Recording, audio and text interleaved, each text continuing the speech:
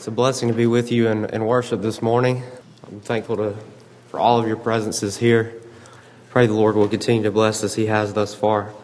It's a special blessing to be with you in worship this morning because, as has been mentioned before, we've seen that some churches across the United States have had some difficulty in being able to assemble to worship the Lord in recent times. And I would say this, that we're already encountering some of the various difficulties that have come as a result of this virus that we're having to deal with, and we're about to have to deal with some executive transitions. And I would say that nobody is going to vote the Lord Jesus Christ off His throne. He sits on the highest position that anyone could ever hold. He is the Lord of the universe. There's no man, there's no governmental agency, there's no power that will remove Him from that office. And I would say that He's not there because of the approval or disapproval of any man. He's there because He's Lord God, and I trust that He has all these things held in the palm of His hand, and He will do whatsoever He wants to do with them.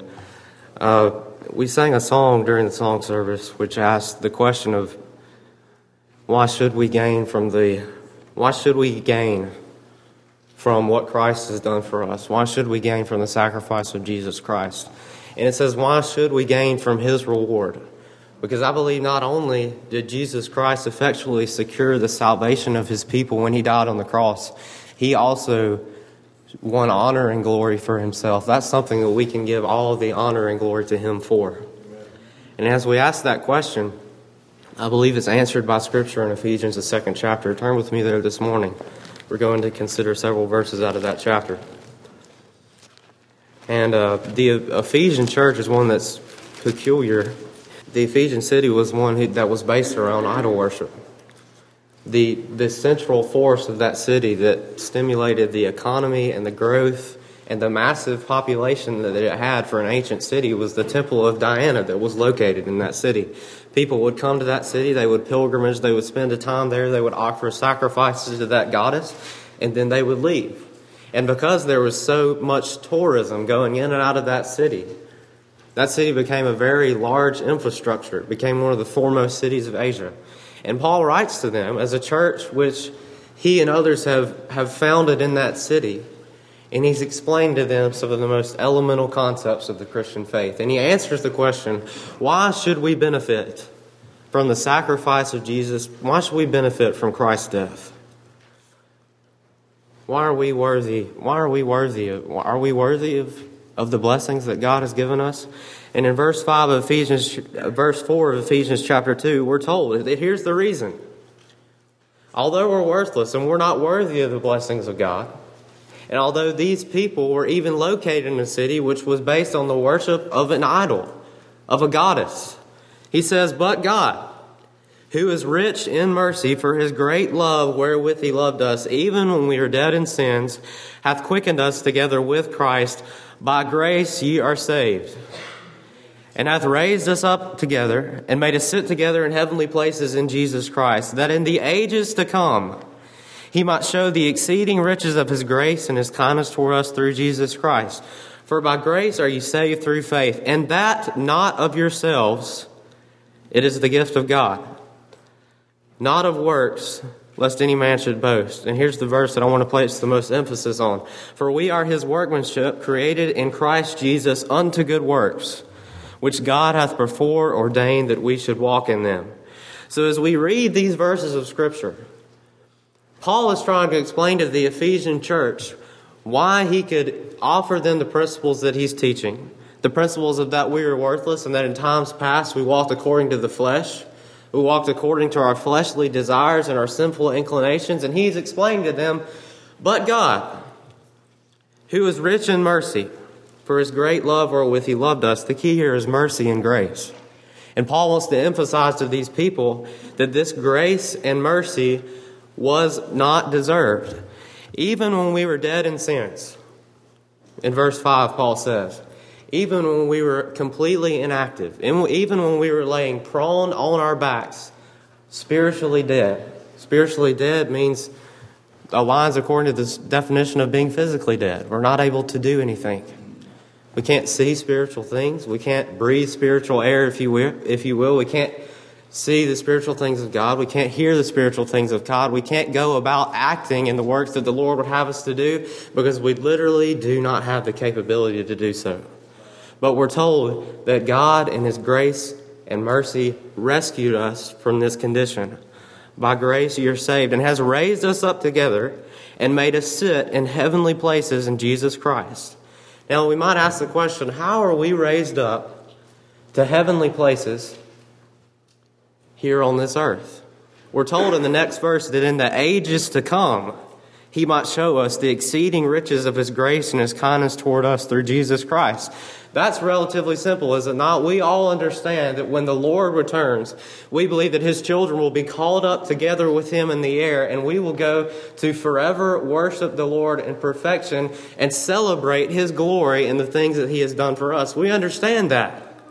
But how are we lifted up to heavenly places in Jesus Christ through this act? Well, of course, we will someday be lifted up to heaven. But I believe that even now, through the fact that Christ has brought us from the dead through the power of His Holy Spirit, we're able to rejoice in the heavenly blessings that He has left for us here on this earth. We are given the ability to do that.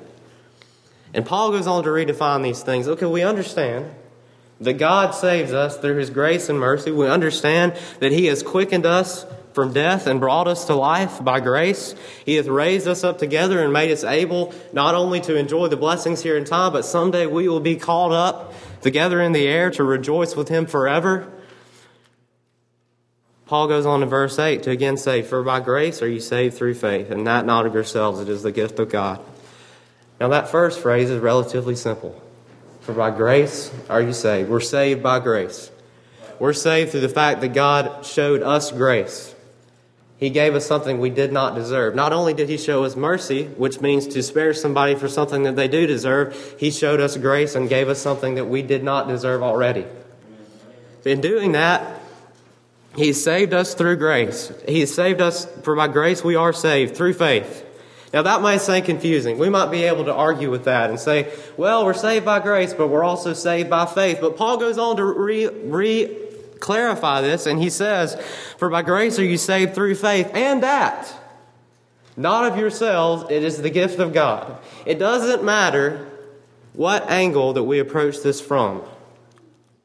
It always comes back to the fact that this is of God, Amen. And we are the undeserving recipients of His grace. Amen. And then he goes on to say it once again, just in case we forgot. Just in case we didn't catch how bad of a condition we were in and how merciful God was in saving us. He says in verse 9 again, not of works, lest any man should boast. Now who does the praise go to? Who can we boast in? Paul says at one point in his ministry, God forbid that I should glory in anything but the cross. He gives us license to glory in the accomplishments of Jesus Christ. Do you want to know what we're able to glory in this morning? It's not anything that we have accomplished. It's not anything that we have been able to do through works in our lives, but we are given the license on the authority of Scripture to glory and rejoice in the accomplishments of our Savior. That's why we gather together to worship on a weekly and sometimes twice a week, maybe even sometimes 3 times a week, to glory and worship in the accomplishments of our Savior. And that's what Paul's saying here. Remember, he says it over and over again in almost every verse. He gives us an indication of this. All the glory and honor and praise goes to our Lord Jesus Christ for these things. And then he ties it all off with a practical application. He says, for we are His workmanship, created in Christ Jesus unto good works, which God hath before ordained that we should walk in them. I submit to you this morning that you are sculpted and shaped by the Holy Spirit in order to follow the Lord in discipleship.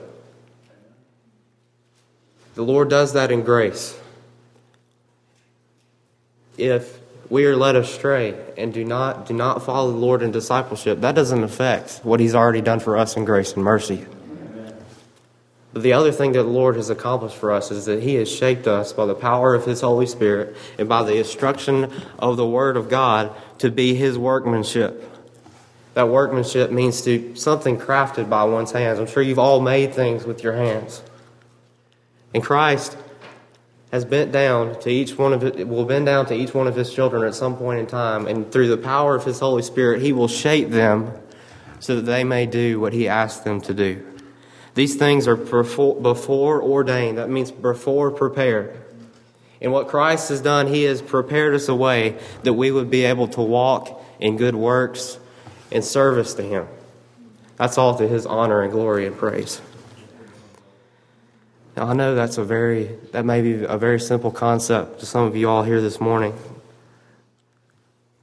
I think the sense that I've received throughout this week as I've tried to go on and think about some of these things, think about what I might speak to you all here this morning, that the sense that I have gotten is, I know I'll have to stand before you and try to speak to you this morning. And the sense that I will have is that as I didn't know Brother Luke and my dad and Brother Tim were all going to be here.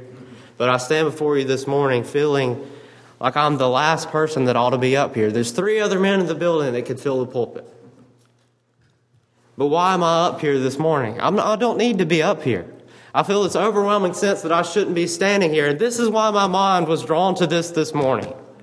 Because even as we enjoy the rich blessings of Jesus Christ, even as we rejoice in the message of the gospel, even as we go about our lives on a daily basis, rejoicing in the Lord and what he's done for us, we're unworthy recipients of his grace.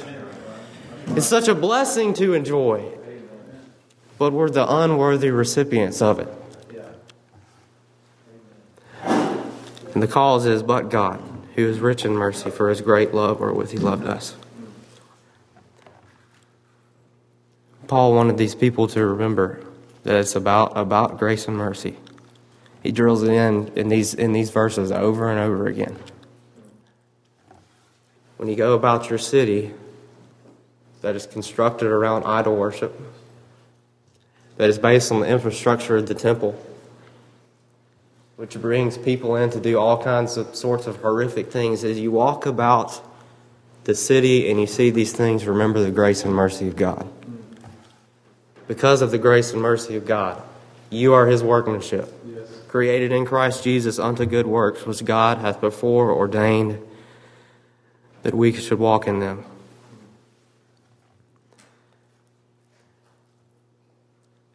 In closing, I would ask you to think about how these Ephesian people felt oftentimes as they walked about their city in comparison to how some of us may feel, especially in recent times when we've been borne down by just some of this negative news, whether it be related to the coronavirus or whether it be related to the election or whether it be related to the other elections that are going on. And I would tell you today that there are some other elections that went on other than the presidential election that were very, very important.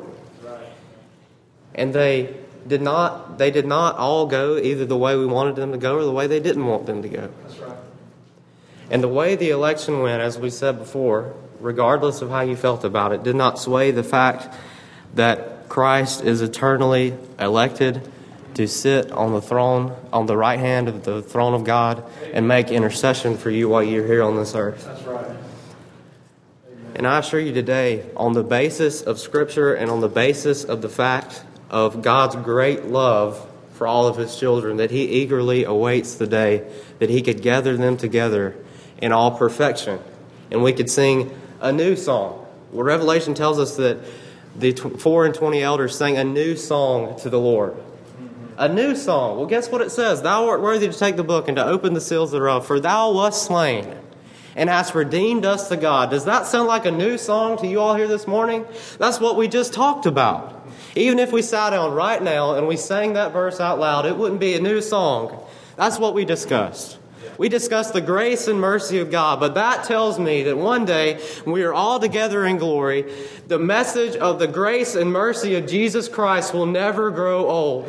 Every day that we sing it, it will be a new song. Every day for all eternity, even though there will be no more days and there will be no more time, that we lift up our voices in praise of the undeserved grace and mercy of Jesus Christ, it will always be new. I look forward to that day. We'll constantly be able to sing a new song for all of eternity. I love you all.